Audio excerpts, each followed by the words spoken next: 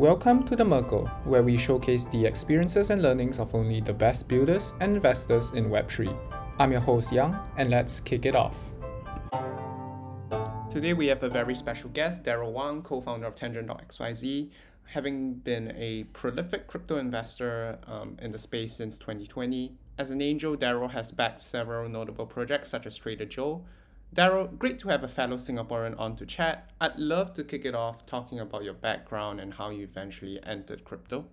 Yeah, thanks for having me, and it's nice to be here. And congratulations to the new podcast. Very honored to be one of the earlier guests on the show.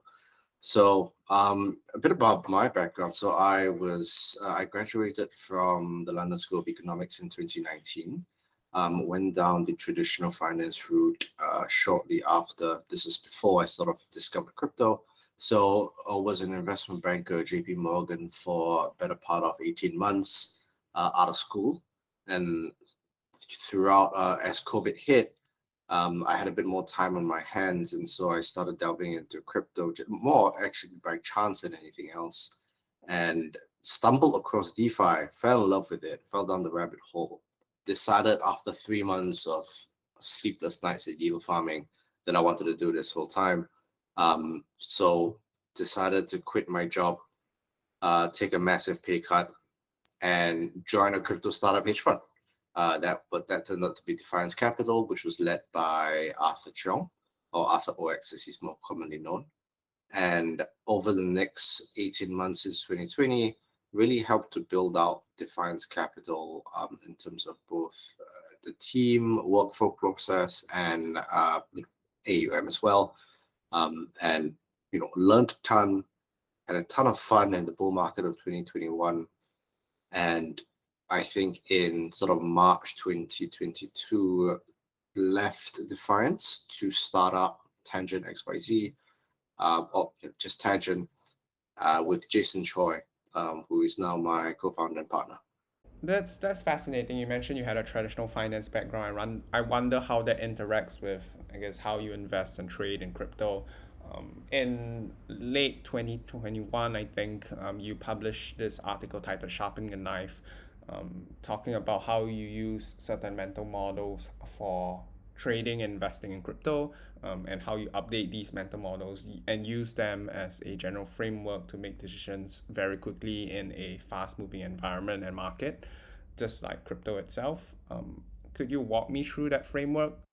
Yeah, so, well, I guess I wrote that some time ago, but I guess sort of some context there is that I was a pretty keen investor ever since I was 18. So, and this was like before university, I was trading the equity markets in Southeast Asia. Obviously, as a young kid, knowing nothing, you don't know much, but you make, through the experiences, or the limited experiences, you try and learn where you can. And so I typically had a traditional finance investor framework in mind going into crypto. And so I guess in sort of the first 6 months of entering crypto, I really had to unlearn a lot of things that I previously picked up in traditional finance because concepts like looking at relative PE valuations, looking at cash flow generation capabilities really didn't match or align in crypto, right? The most interesting things, or the key determinants of driving price factors, would usually be narratives and flows. So it was a pretty different style of investing that I took some time to get attuned to. And that I basically just call it my trial by fire. You make mistakes in the market, you lose money, hopefully not a lot, and then you learn the things that you need to learn in order to adapt and reframe your mental models to suit the investing climate. And I mean, arguably, and what we've seen from Three Arrows as well is that a lot of people were very lucky in 2020 and 2021. A lot of people made a lot of money simply by going long. And usually going long is typically the easiest way to position yourself as a investor for both a institutional and retail level, right? Like if you're just long crypto adoption, it's a very easy, almost lazy sort of narrative to have. And so I would attribute a large part of the gains made by a lot of people in 2021 is to luck, actually. And the skill or how good you are as an investor actually really came down to how much you protected yourself from the downside in 2022. So in 2021, actually, when you are in a raging bull market and you position yourselves in the right sort of social circles with the correct network, it's quite easy to just flip longs here and there. Like, you'll be a new ticker every other week. There'll be a particular new narrative. You generally get a sensing of like where you are in terms of the informational flow. So you get a reasonable idea of like, okay, who is dumping on me? Who's the one? How am I getting this information? Am I the source? Am I second, third, third year down the road? Which will relate to like how sort of diluted the alpha is. And then you typically make a call on like how big you want to bet. But the game plan was very simple, right? You just long a token, it goes up, and then you sell. So I would say that wasn't very challenging. I think the most challenging thing actually was to keep having a certain amount of mental energy to keep rolling it, like to just non-stop keep grinding, finding the alpha and rotating your positions. So I think that was the most challenging part. And then the part where I really felt that I had to adapt and improve as an investor was when the sort of bear market hit. And this was, well, the first one was in May 2021, and then the second one was in April, May 2022. Right? I think these two events were really where if you fell back without a thesis, without your own thesis, and you just counted on crypto adoption, right, you just get absolutely smashed. So that was, I think, where a lot of people got hurt, where I learned a lot, and where, I feel that looking back in hindsight, how the quality of investor you are is determined by not how much, well, it's how much you make in a bull market, but also how much you save or protect on the downside when the bear market comes. Yeah, I remember grabbing drinks with you. I think in middle of 2021, and that was the season where Polygon was taking off and all the alt EVM narratives were taking off. One of the hardest things to do in crypto is deciding whether to sell or not, whether to roll over to another asset that might promise higher returns. I was curious how you thought about that, and do you have any frameworks there? Yeah, so it's typically very tricky. I think when to sell is a much harder decision as to when to buy. And we've all have our own trades where we sell way too early, and then we kick ourselves after token ABC just goes up another 10x after you sell. I think a lot of it has to do with retail sentiment. Uh, no, how many data points are telling you that this is already overbought. So I think I use, well, a couple of factors. Number one, there are some technical chart related factors like OI, funding rates, and that kind of stuff. And then the other one is looking at Twitter, looking at how much it's being talked about on Twitter, looking at who are the proponents that are promoting it on Twitter.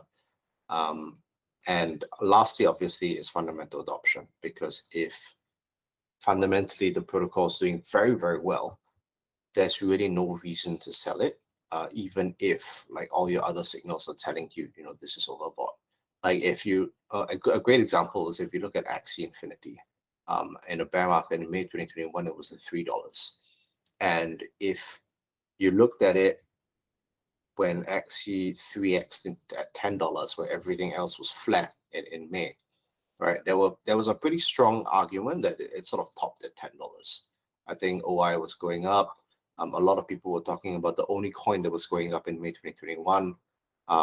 And you can make a sort of an argument that says that you should maybe start selling or taking profits on your exit position at $10 or even $15. But if you realize, you look at the player growth, and you look at the sentiment that was forming around play to earn changing the Philippine economy, that was massive.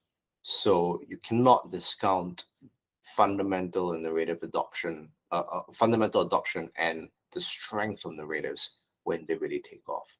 So, so if you sold XE, $10, you would have kicked yourself when it went to high about 150. So it's obviously it's pretty nuanced. I've held, you know, 20x winners up all the way down. I've sold things at the top as well. I would say it's always a learning process. And right now, I think right now is a pretty good example, right? The ETH merge is an excellent example of how will you determine whether something is overcrowded or not. So to put things in perspective, right now, I think with all the events that have played out so far since sort of May 2021 up 2022 when 3AC went insolvent, I think that the narrative is quite exhausted. Like if you think about what is there to come for ETH or the merge as an event, and you think about the narrative and the marginal buyers who have been piling onto this ETH merge trade, it seems quite a lot of signs point to narrative exhaustion to me when ETH was at 2K. So I think that's a pretty good example of how to determine when to sell stuff. So if you were long, I think just sort of sidetracking and going into this ETH merge as an example, I think there was a very clear window to put on long positions when ETH was at 1 to 1.1K. I unfortunately didn't fire, but looking back in hindsight, there was a very clear window there when Three Arrows was getting liquidated, and one by one, Babel Finance was coming out and saying that they were going insolvent, and then a couple of other smaller, I think, lenders were coming out as well.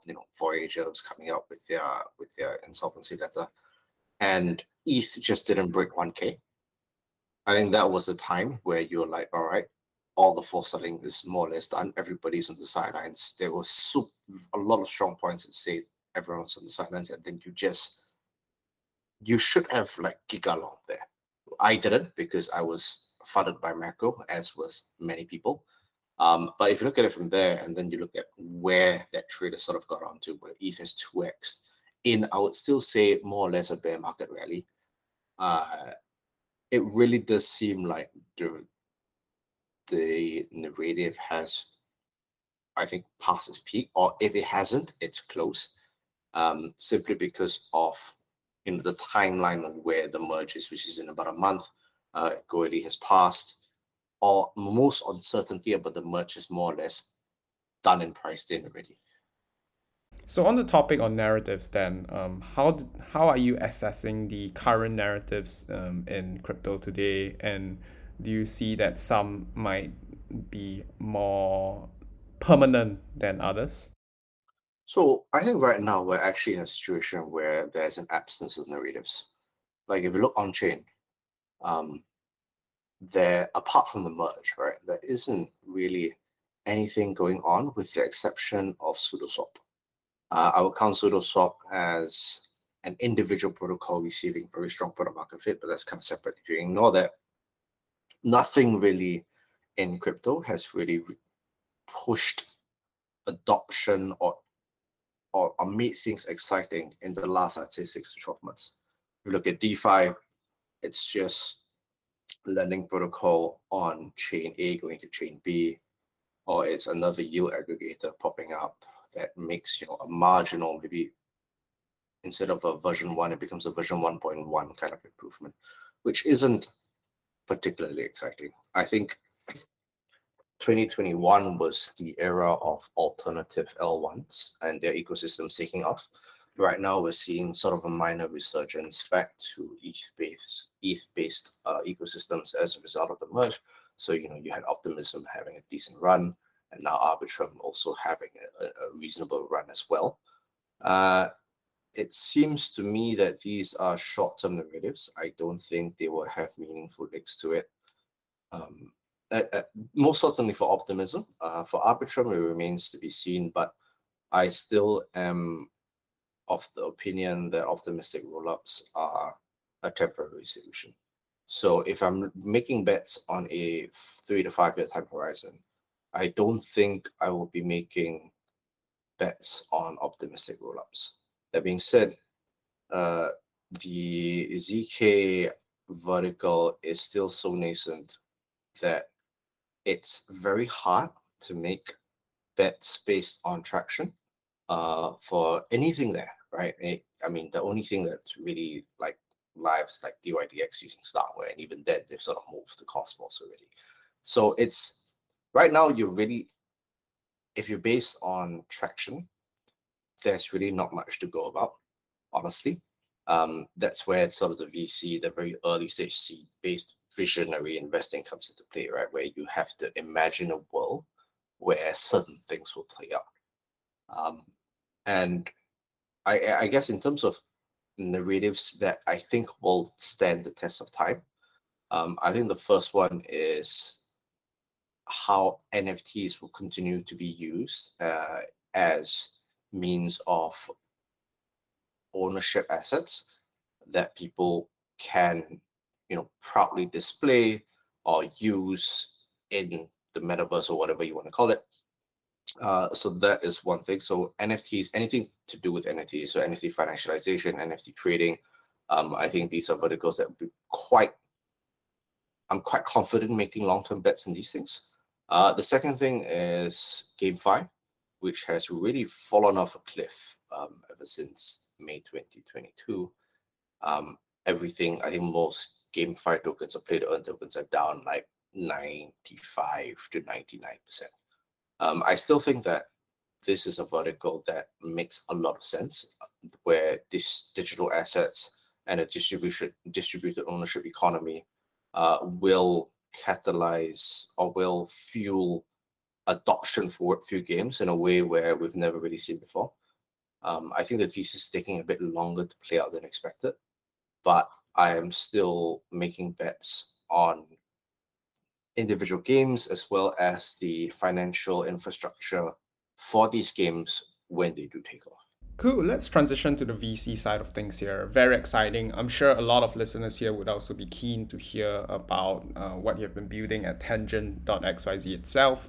Tangent is known as the Web3 founder's personal board of advisors, and your deck specifically emphasized that it's neither a VC nor an incubator. So tell us more about its mission and vision.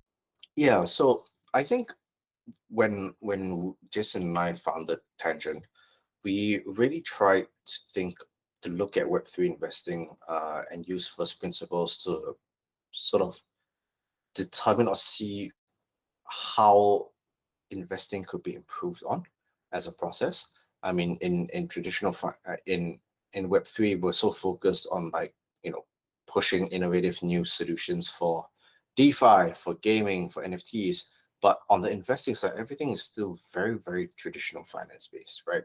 You're still using conventional VC models with a 220 structure. And I think with the new elements that crypto brings in terms of earlier time to liquidity, using tokens as a way to bootstrap adoption, and it's quite, there was an opportunity there for us to take advantage of. And one of the things that we both felt when working in VCs was that we couldn't provide the amount of support that we wanted to our portfolio companies. And this was because in the model for VC investing in crypto was broken.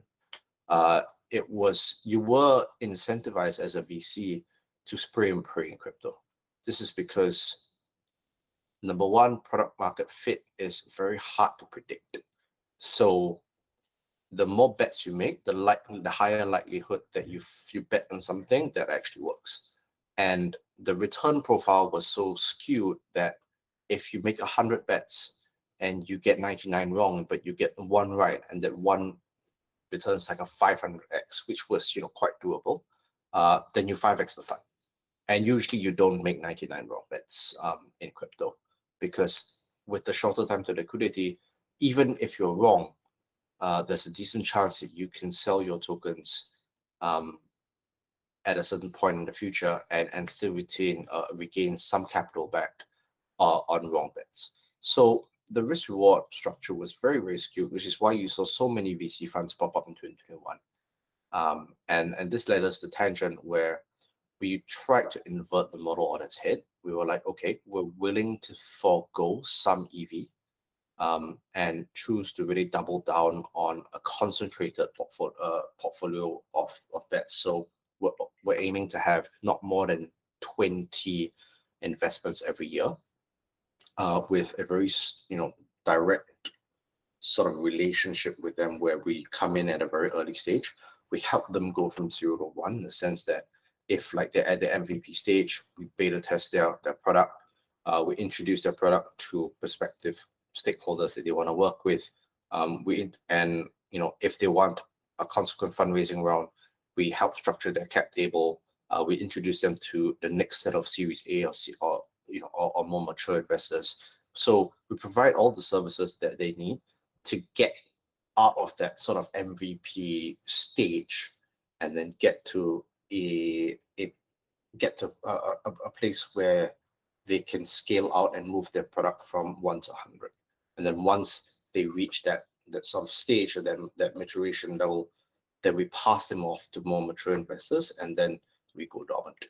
So in that sense, our portfolio help and service is really focused on the early part of a protocol's life. And then once you're mature already, you don't really need us anymore. And then we're like, okay, we're done. Nice. I'm sure you have a lot of inbound for this Tangent program, even in the hundreds. What gives you the confidence that a project is someone you'd want to accept? What are you looking out for specifically? So I think and this is a bit cliche, but actually a good track record and a warm referral from trusted parties actually really, really make a difference. Like we've tried, we've observed the difference between cold applications, meaning just naked inbounds, versus warm referrals, and the standards really are very different. And if you sort of built a protocol before in Web3 even, it really, like the chance of you succeeding again is much higher than if you hadn't built anything before. So I think track record and past experience is actually something that we really pay attention to.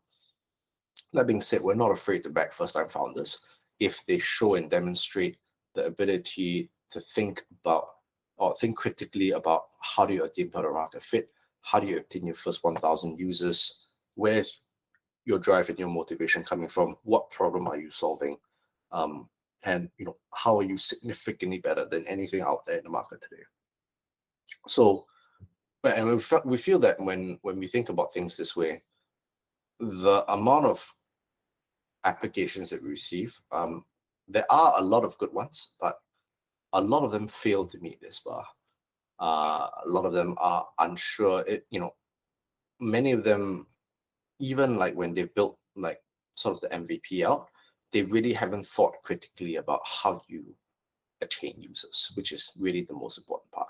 And this brings me to SudoSwap, which is the most interesting application today, because what Owen has built with SudoSwap is just basically the underlying AMM architecture to increase NFT liquidity, right? And what we've seen is just random people start using it, and it literally has sort of incubated or hosted a whole set of different NFTs that are launching only on SudoSwap, that are trying to get narratives formed around them, and trying to they're like mini sort of pump and dump sort of schemes. I mean, that's not a very good example, but like the point is, SudoSwap is getting proper unincentivized traction via what they're pushing to the market, which is deepening NFT liquidity via AMMs. So it's very, very difficult to achieve what they've done. I think a lot of people don't realize that. And I would say that a lot of protocols, if they can replicate what SudoSwap has done, in their sort of first month or first 2 to 3 months of going live on open beta, I think it's fantastic. So we're looking very closely at what Owen does with SudoSwap.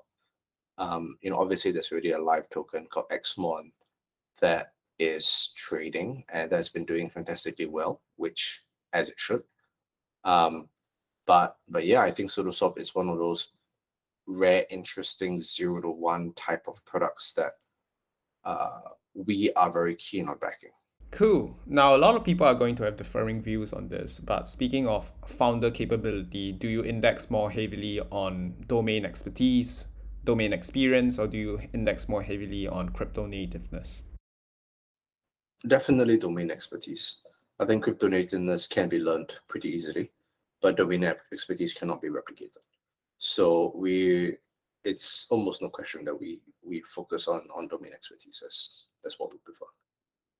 But then again, we've seen a lot of teams which only have domain expertise and have no nuance about Web3 and how to connect with crypto communities, and that may be a red flag for us as well. So you would need some crypto nativeness, but it's not like top priority. Like in terms of the top things that we look at when evaluating a protocol, it's like 4 or 5 on the list. How then do you access founder motivation? This one is a lot more subjective. This can be only done via extensive due diligence. So if you go on multiple calls with the founders, you get a sensing of what their aspirations are, why they started the protocol, what will they do if they fail, and what have they done in the past. And then you look at your reference checks as well. So you call up their past employers to see, how does this guy work? How does this guy think? Would you back him?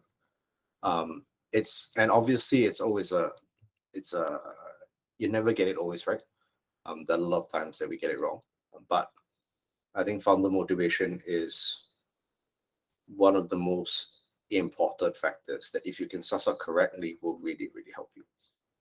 And it's very difficult to suss out, by the way, because some people, I think, and we at Tangent, we've developed our own internal sort of evaluation sheet based on certain factors, because we want to sort of protect ourselves against salesman bias. So very often when you meet fluent sort of CEOs, which know how to pitch themselves really well, you come away from a meeting feeling very impressed.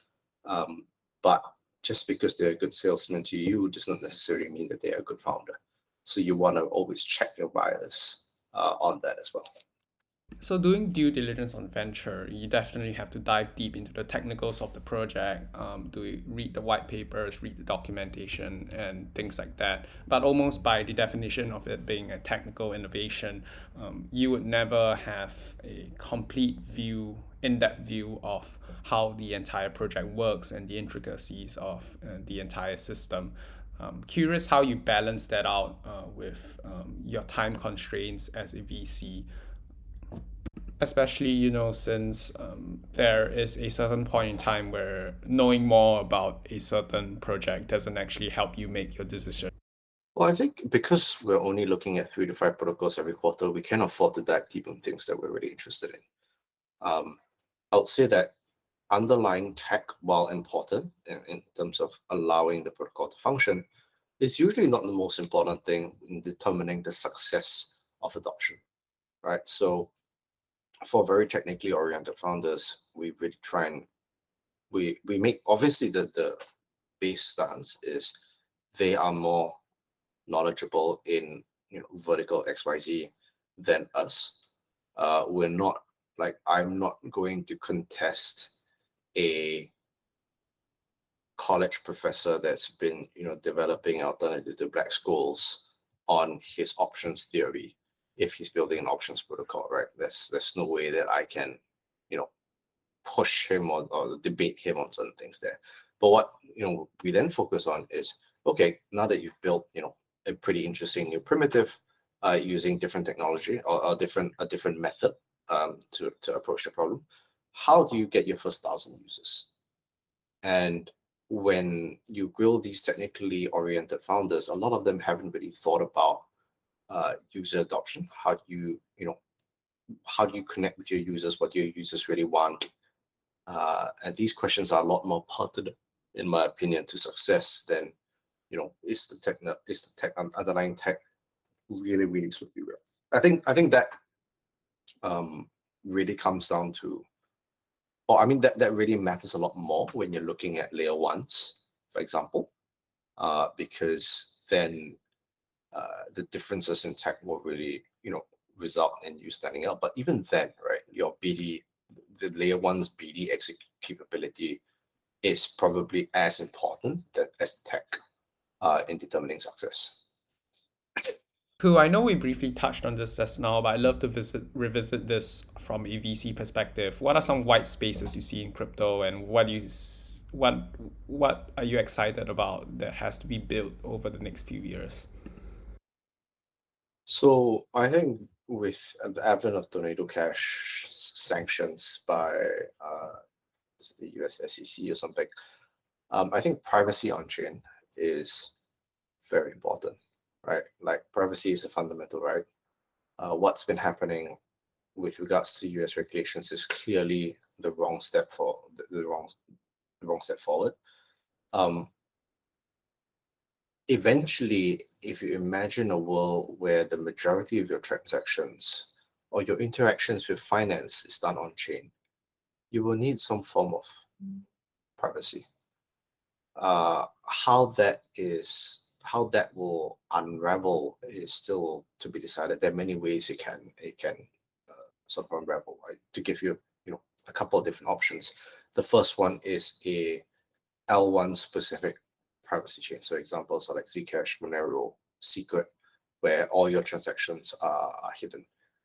Another example is privacy specific app related privacy solutions. So let's say if Aave can include, you know, certain functions that allow you to deposit and take out loans without revealing your wallet, I guess that could be quite interesting as well. So in terms of, and this would be really heavily determined by regulation, right? If the regulatory boards take a hard hammer and clamp down and say, okay, nothing, everything should be KYC or AML from from the get go, then you probably need an L1 sanction, an L1 of governed or green lighted or white labeled solution.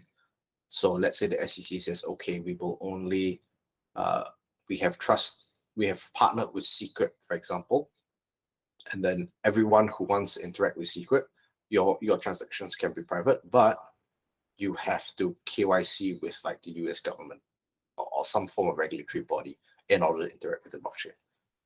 That is one example, which I think will be quite bad, but it's I can imagine a reality in which that happens. Another situation is regulatory bodies interact directly with applications and say, okay, if you want to use protocol ABC, then you're going to need to KYC with us first. That's also possible. And I think Aave will very likely go down this path as well, where they create with their institutional pools, they're already creating like permission to KYC pools where in order to interact with them, you need to KYC yourself. So that could be another alternative. But yeah, so I think privacy in its current form definitely needs to change. It's very, very tricky, as I said, to bet. Like, if you want to make bets on privacy, there's so many ways it can go wrong, right? You can have a particular thesis, and then your regulatory body comes out and says this, that it basically just torpedoes it, right? So right now we're still looking at solutions. We haven't made any bets specifically on this yet, but that's something I'm pretty keen on. The other thing I'm pretty keen on right now is NFT financialization. I think NFTs right now, we're really only scratching the surface in terms of what digital ownership means to people. I think in the generation below us, digital ownership will really be a pretty strong concept on par with physical ownership. So, and right now, the infrastructure that allows you to use or pledge your digital assets is really non-existent. So, I think this is quite a blooming. This is a sector with a lot of white space, but maybe 3 to 5 years out in the future, as opposed to like, will we see this happen in the next 3 to 6 months? Yeah, I think not enough people think about that. The how a permission environment might emerge and grow within crypto. I think throughout the adoption of new technologies, it has always been the implementation of clear regulatory frameworks that eventually led to mass adoption beyond the early majority of people. And that is definitely something we should be watching out for. Yeah, I mean, if you think about it, like if you just imagine crypto 10 years down the road, right? And if you imagine 1 to 3 billion people on Earth interacting on chain, there is no situation in which the governments just allow everyone to roam free, as is today. Right now, it's really the Wild Wild West, and eventually there will be sanctions put up. There will be isolated ecosystems carved out, and it is what it is, right? And so you just have to adopt and try and imagine that future, and then try and make bets based on what you think maybe. Right, that was a great conversation. I'd love to throw in an open question here. So, if you had a crystal ball that could tell you something about the future with perfect accuracy, but you could only ask of it one thing, what would you ask of it?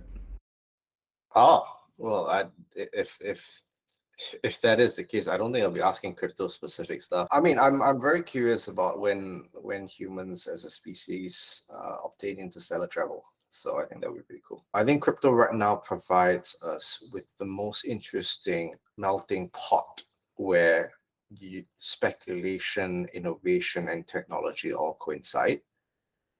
Which is why it has attracted so many people and why it's so interesting to so many different parties, including myself. The most important thing to me for crypto right now is accelerating decentralized ownership of different assets to the people. I think a lot of people look at crypto and say, we want like a decentralized money, for example, right? That doesn't really hit home to me. I think right now income inequality in general stems from the way systems and infrastructure is set up right now. So conglomerates own the majority of assets, the majority of purchasing power, and power in general, right? And I think when you start introducing elements that are provided by crypto to allow for decentralized ownership, you really give power back to the people. And that I think to me is very interesting and should be a cause worth fighting for. Super, Darryl. It's been great talking to you. Thanks for sharing all your knowledge about the world and crypto itself. And look forward to chatting and hanging out in Singapore. Yeah, thanks for having me on. It's a pleasure. And looking forward to seeing your podcast.